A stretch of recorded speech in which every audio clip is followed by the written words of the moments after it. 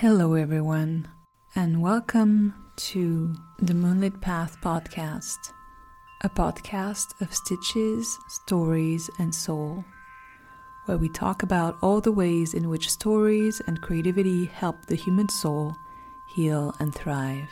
My name is Laure Porcher, and I will be your host and guide.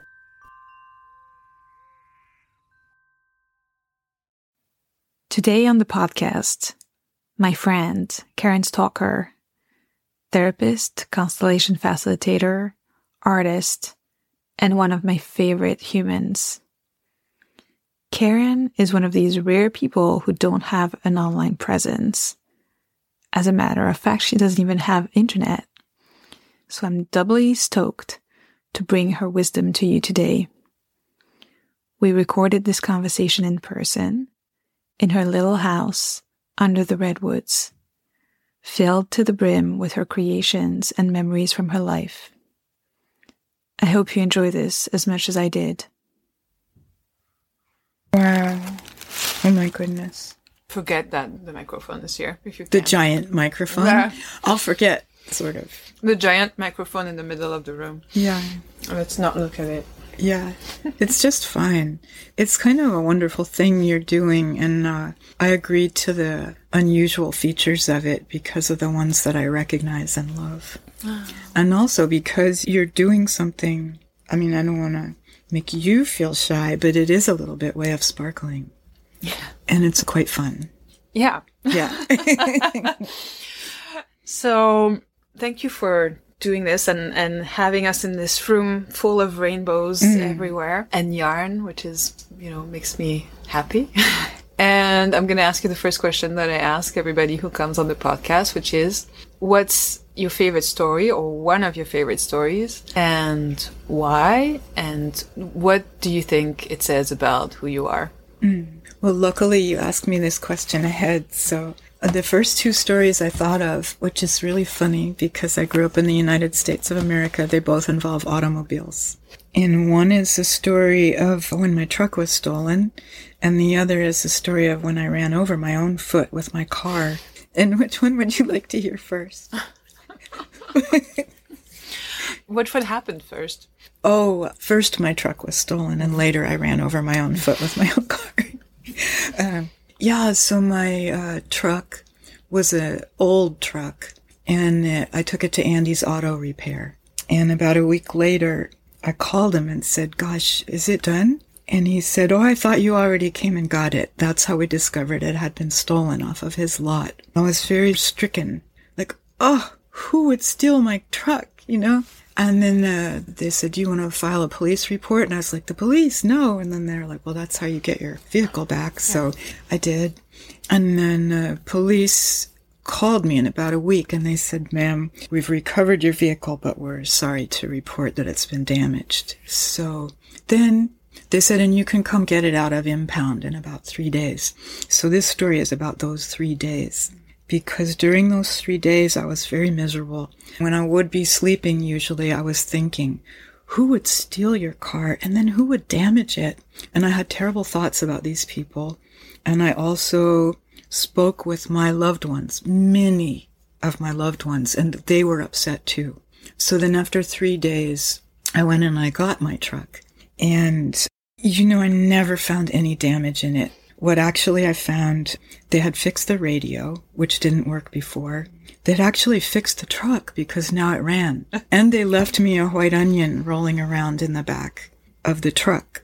So then that made me think about the 3 days and how much my mind had been ready to pick up what this stranger, a police officer, said to me and take it as a beginning point for a whole an extensive use of my creativity, my intelligences, my life energy, my emotions. And also I'd made a lot of my best friends miserable with me. And why that story came to my mind is because, what does it say about me? God, I just think it's so obvious. My mind is really primed to pick up something and consider it true and then just blast into a whole encyclopedia of what that means, and then it can stir up me and stir up my friends. But the truck story, what it has helped me with is to question that sometimes. Yeah. So I just thought of another one that's not automotive. It's about a bicycle. So this was not that long ago, because I'm about 69 now, and I was about 61 or 2 when it happened. I used to commute 3 miles on my bike to my work, and there's a part of the commute where there was a long, slow hill. Not a very steep hill, but you had to huff and puff, and it was about a mile up. So it was a great hill. But for a lazy person or a person of lazy inclinations, there was also a hill that would lead down, and then there was a stoplight, but sometimes you'd get the green light, and it would mean you could pick up speed on the downhill, fly through the intersection, and get a lot of headway, which I was doing one morning with a lot of joy when a very small dog, I guess I'm showing you with my hands how small the dog was. That's an exaggeration. It was a little bigger. And it was on one of those leashes that's like a fishing reel. It just lets the dog go. So I don't understand that kind of leash. Then also the small dogs sometimes have a really big voice. I don't blame them. Anyway, so this dog rushed at my right flank, unrestrained, because the leash was one of those leashes, and like that. And this is the part about the story that I'm trying to say. So I'm going uphill on my bike, and without any thought or control, I watch my right hand flies up off the handlebar and flip the bird to the dog. And I'm trying to say that was in my early 60s, which is after having the benefit and the good fortune of half my life exposure to tremendous meditation teachers, offering me every opportunity to calm my mind. So that's how fast it happens. That's another story there. How about the one where you ran your truck over you? That happened when I was first studying to be a therapist, and it happened right outside the little building where I was studying therapy. So at the time that I was studying to be a therapist, my car developed some kind of issue that made me take it to a mechanic, and the mechanic said, well, you could get us to repair it. It will cost about $359, or you can just drive around, and if that thing happens, here's what you do. You pop the hood, and you get somebody to turn the key while you're tapping on the battery with a hammer. And so I chose the less expensive option, which is also something about me. And then I finished in therapy school one day, and I went out, and I had a tight schedule, and I got in my car and it wouldn't start. And I thought, no problem, I have a hammer. Oh no, I need a person. I hadn't thought of that ahead. And I looked around, and there was a person at the bus stop over there. What could I do? I was in a pinch. So I ran over and I said, could you help me start my car? The person said, I don't want to miss my bus. This is a very solid, realistic thing to say. I said, it won't take long. The person kindly said yes. So I gave them the less complicated, mysterious job. If you sit here and then just turn the key when I tell you. And the person said, okay. And I had the hood up, and I started banging with the hammer, and the person turned the key, and the car started, and then they turned the key back and turned it off. Perhaps they're not a driver, actually. Perhaps they just usually ride the bus, and out of kindness they're doing so. But when they turned it, it moved a little, and then when they turned it off, it stopped. And now it was on my foot, my right foot. And honestly, it didn't hurt, because it's like a half-ton car and distributed over 4 kind of soft tires. It's like a big person, 250-pound person standing on your foot. It's not really painful, but I couldn't get my foot out, and I panicked. But somehow in that panic, and the guy was getting out of the car, he goes, glad to help you, gotta go. I said, I had to talk to him in a calm voice. So I made a calm voice, or I found a calm voice, and I said, oh, could you do that just one more time? He says, my bus could come. I said, just one more time. Meanwhile, my foot is under and I can't get it out. And then he got in, he turned it, I tapped it, he turned it off. The thing rolled off my foot. I was wearing black leather shoes. It was very flat. And it looked like, I always think this is funny, it looked like my daily planner. And when I walked, it was like step, flap. And I went in my building where I was studying therapy, and I asked the program director, which is the only person I could find, could you help me do this thing with my car? This was very humbling.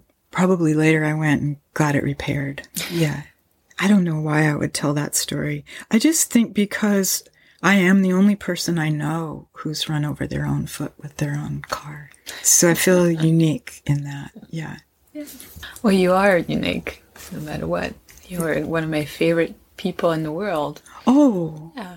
Oh, lucky. I'm lucky then. Thank you. So you were studying therapy. So you're a therapist. Mm-hmm. Can you tell us a little bit about what you do? In your own words, what do you think you do?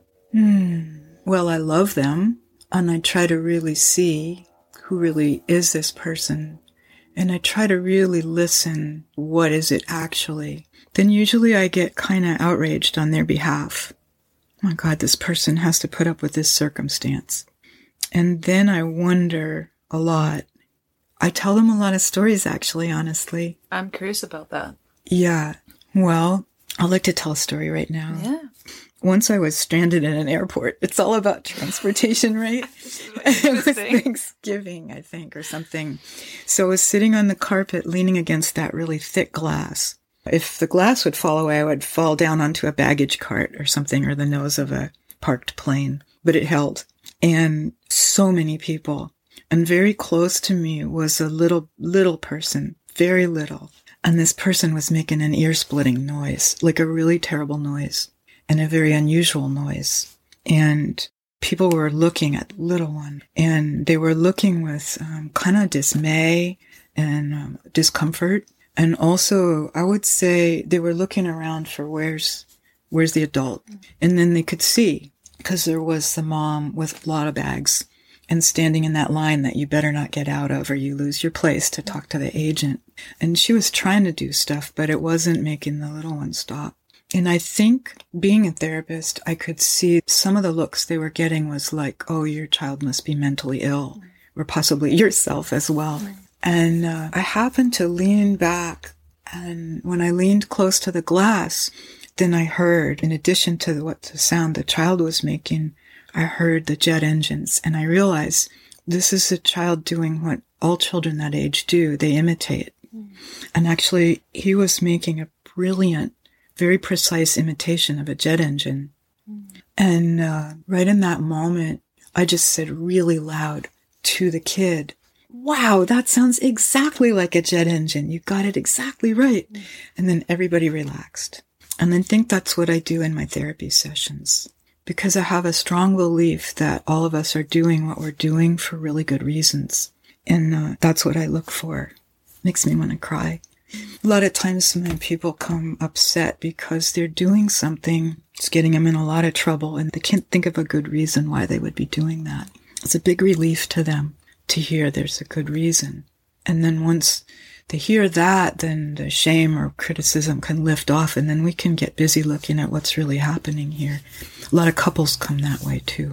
Maybe that's some of what I'm doing when I'm being a therapist, is consulting with the possibly very good reason. Yeah, I relate to that strongly.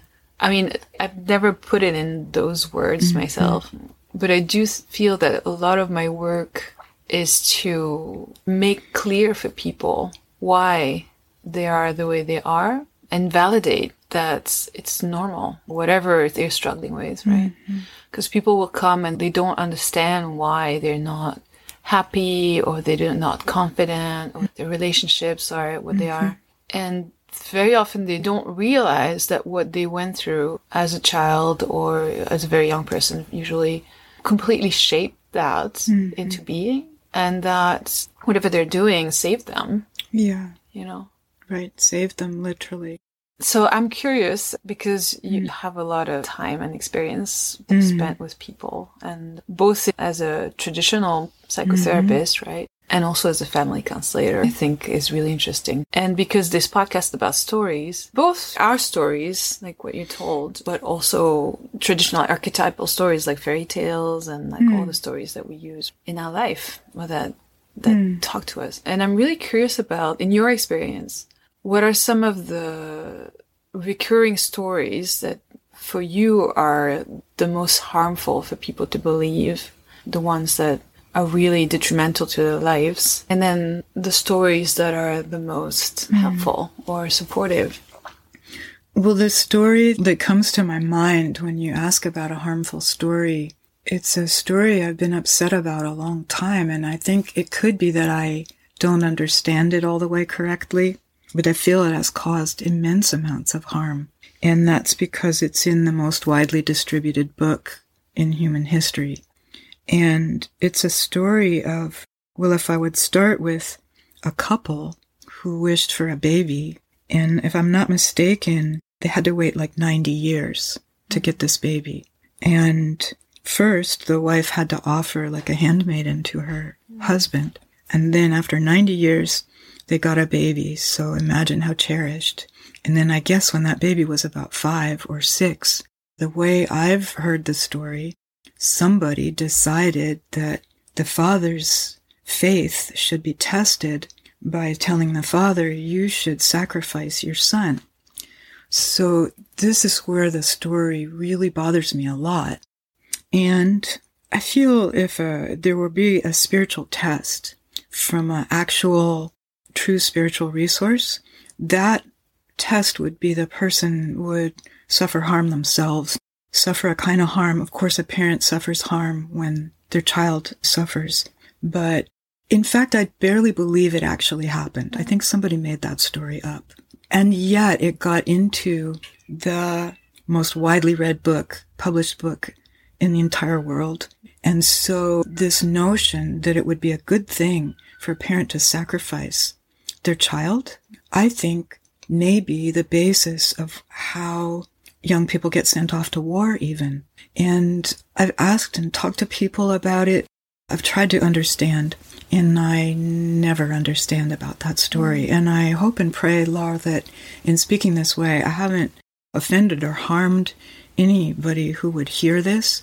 But, imagine if the story had been rather that in order to test that person's faith in God, they should take on all the children that didn't come from their own lineage, but even to the extent of their capacity to even fill a household or fill a bowl of soup, then if that had been the story that had been promoted all this time, how would our world be different?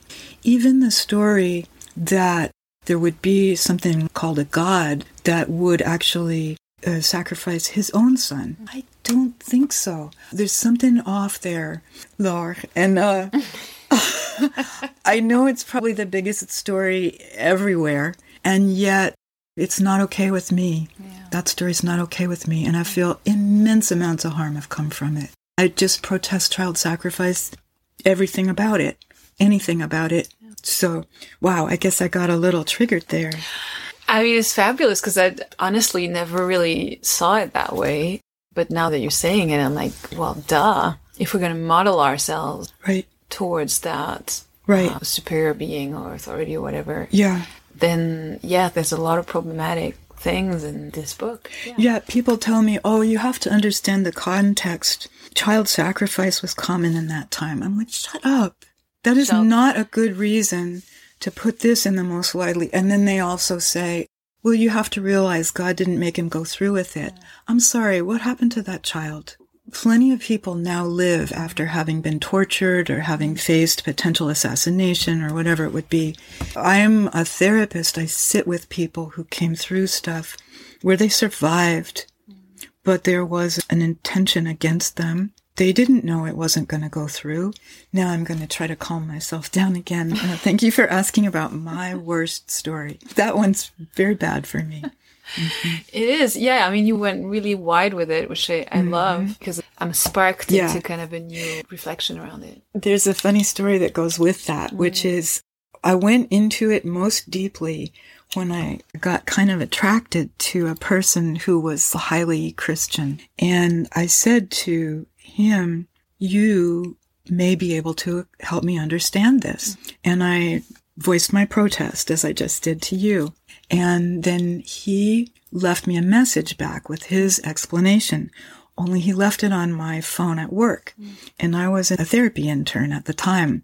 And at work, they had just begun to have voicemail, believe it or not. It's a long time ago, almost between 25 and 30 years ago. So, and he was very smart, and he figured out how you can push a button to extend your message. And he left me a half-hour-long message. And the next morning when I got to work, they had sent out a notice. We're sorry, the phone system's down. We don't know why, but we're fixing it. But I know why. I blew it up by asking this Christian guy the question about Abraham and Isaac, and him getting very deep about it on the voicemail. It blew up the whole clinic voicemail, his response. That's really interesting. Yeah. And it definitely is relevant because child sacrifice is very prevalent in our society. Yes. In many ways. And we could see it during COVID and even before that. Right. See it every day. Right. Even just in the judicial system. Yes. Yeah. And so what's the most beneficial story? Well, here's a story I encountered when I was more toward my mid-late 20s. And it's a story from Tibet. As I understand it, there was a family, and the father became ill. And he said to his brother, I fear I'll die soon. And I would like, my lands are next to yours, and my animals are here, my buildings. I want to give them to you.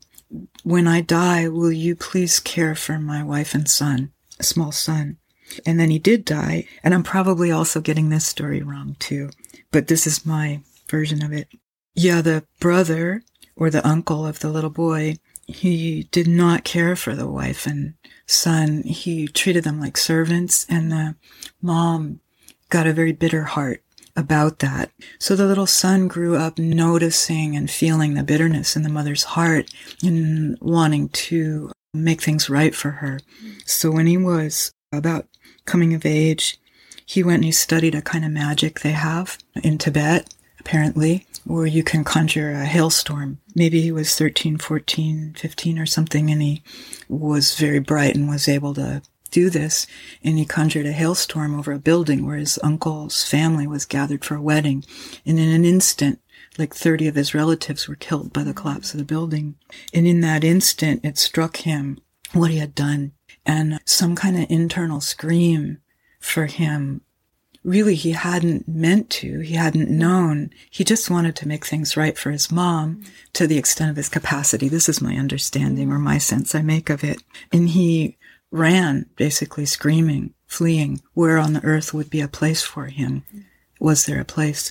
And he went looking for a teacher. And many teachers noticed him and offered to be his teacher. And he was searching for only just one particular teacher named Marpa, the translator. And again, all Tibetan people, I ask your forgiveness that might be listening, because this is a U.S. girl's reading of it.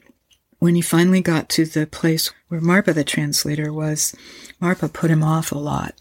And then he told him, maybe I'll take you on as a student if you build this stone tower to these specifications, which is hard to do in Tibet. He almost could have died from that, but the wife of Marpa, she put like salve on his wounds of his back and fed him soup and stuff. It took him, I think, 2 years to build the tower in the right place. And then Marpa came and it was perfect. And Marpa said, it's off by half an inch. Rebuild it, take it down and rebuild it. And Milarepa said, thank you. I'll get to that immediately.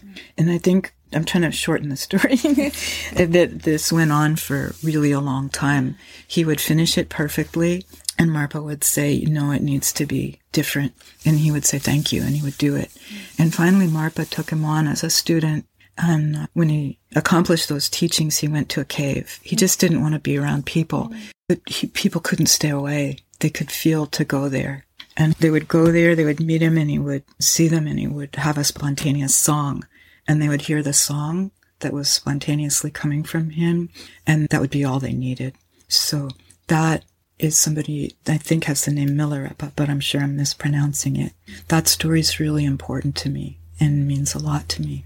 Laura, I have another story too that means a lot to me. Is it okay, or is it too much? No. Tell all the stories. So this story, I read this when I was in college, because in college I was very overwhelmed by this one library that had 7 floors. And I was hiding from boys, too, because there were 4 boys to every 1 girl at my college. And the one place you could get away from them was the library. So I would do this game where I would go to each floor and just randomly pull a book. And then I'd have 7 books, and I would go sit with them and open them. And this one was a very old book. And it was an English translation of a Spanish priest's notation that he made when he went to Central America.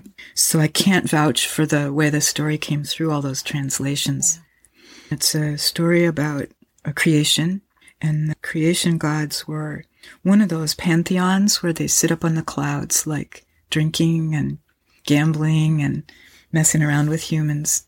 Anyway, these gods made everything. So it was amazing because it was Central America, all those colorful birds and everything, and flowers and fruits and volcanoes.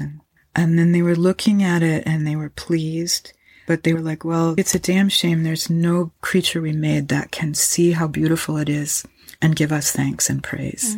So they made some people, human people, out of clay, and then that batch rinsed out in the first rain. Then they made another one out of meat, like us. And then those people, they really could see how beautiful it was. But the problem is they thought they had made it. So the gods were getting ready to get rid of them because they were defective. But while they were getting ready to get rid of them, all of creation rose up against this aberration.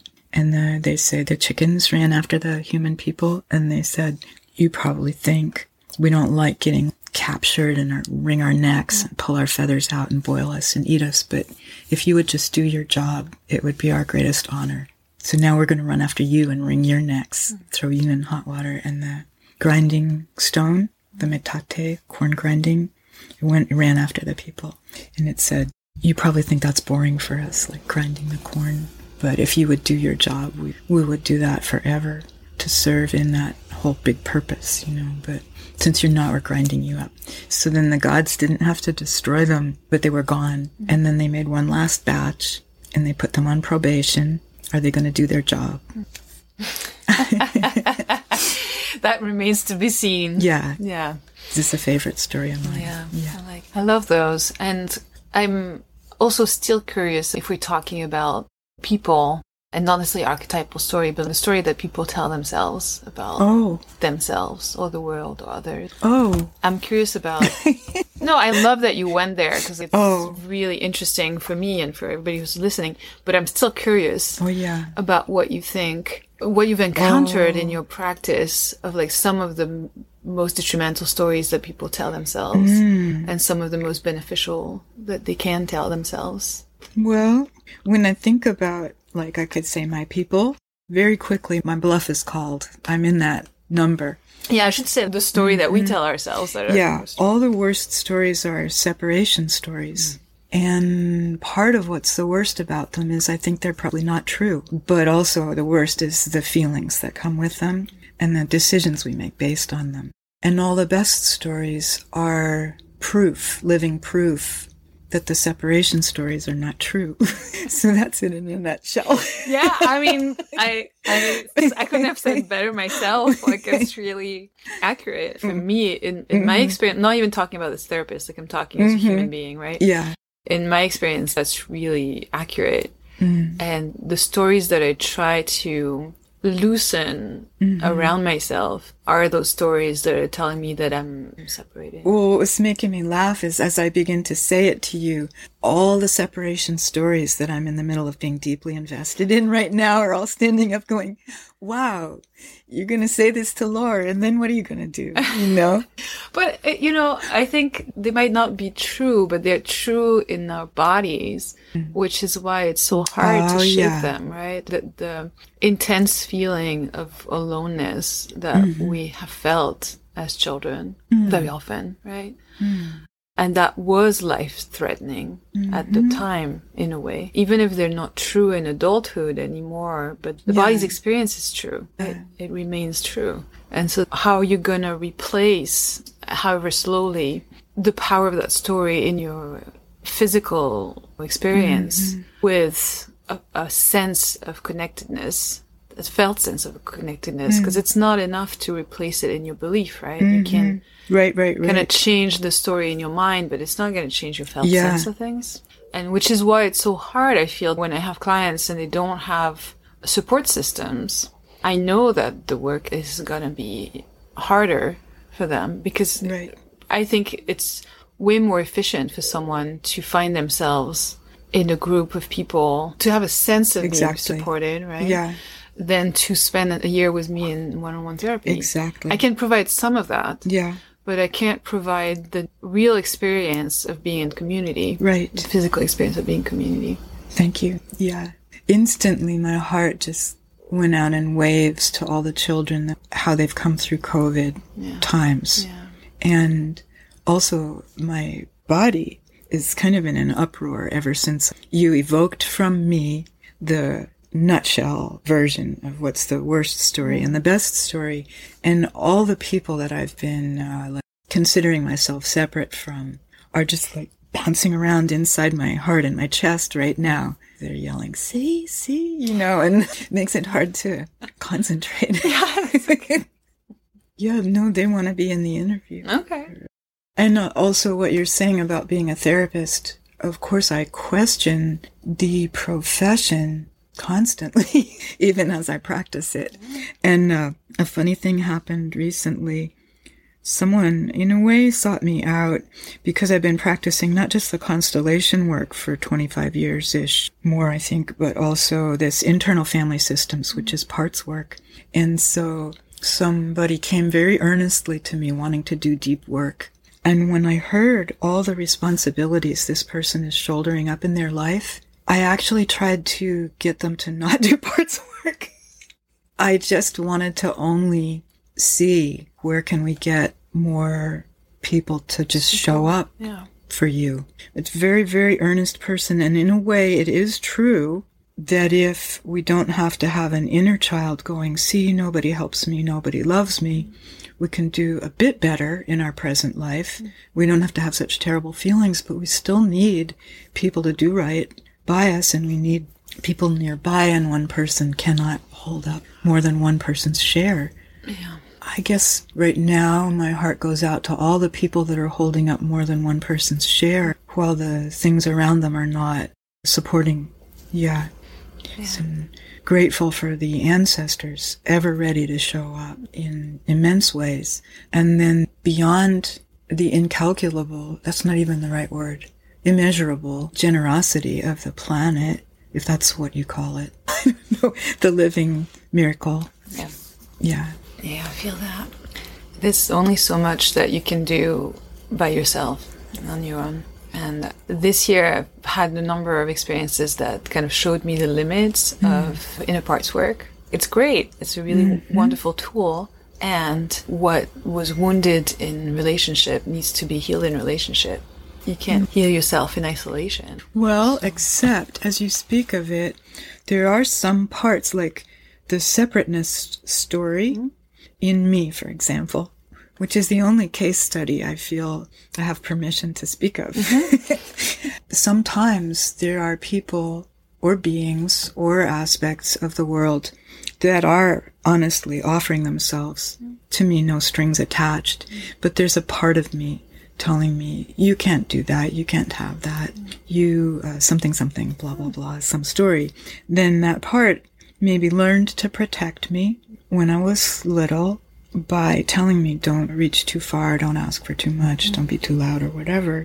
Then I can do some work with that part myself, and then what is actually available to me, I can partake in. Yeah. So it just undermined my own thesis. No. I agree that like there's a lot of the work is with yourself. You know, you can't be solely healed by relationship, just like you can't solely be healed by working with yourself.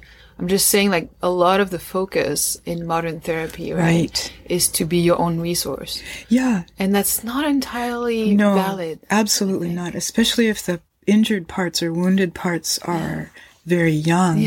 Yeah.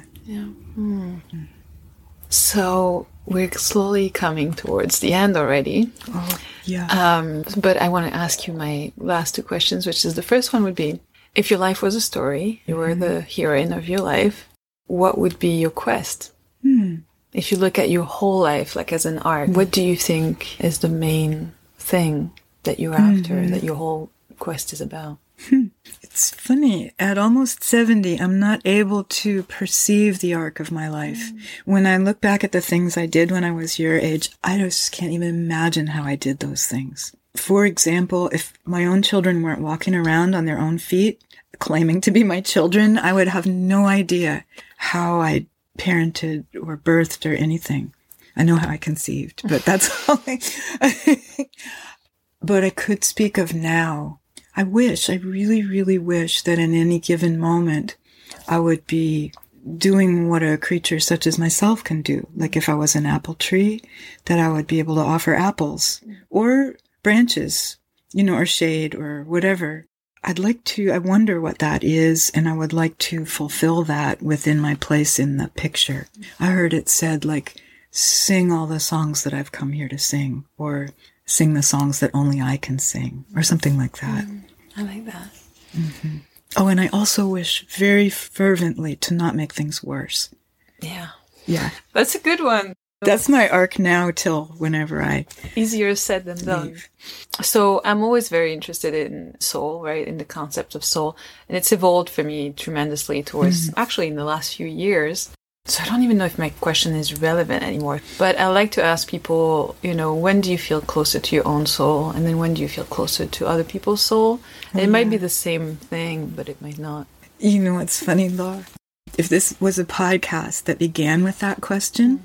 the podcast would be a lot of silence, and it would be a lot of very active silence, because I think all of your questions are relevant because they're invitations, And to answer that question, I experiment with going closer to my soul so I can remember what that feels like, so then I could go see when I felt most like that.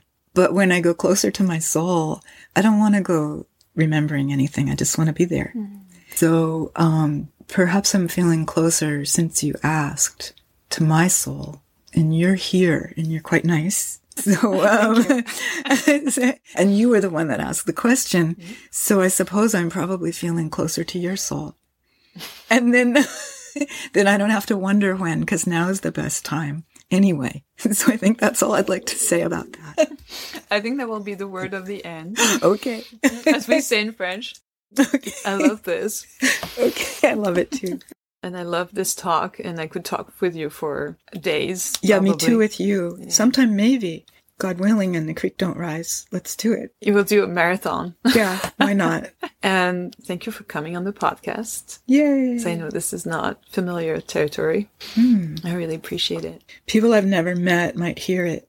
I know. Yeah. Many people might hear it. I hope they will sometimes rest deeply, and hope nothing very bad happens to any of them. Yeah. Yeah. Thank you. Thank you. And it's a wrap. Thank you for being with us. The Moonlit Path podcast was born from the Moonlit Path course, a 10-month self-exploration through creativity guided by the moon. You can find more information about the course at www.moonlitpath.space, or you can go to the Moonlit Path Instagram at Moonlit Path Channel. Have a good day, have a good night, and until we meet again, may the moon smile upon you.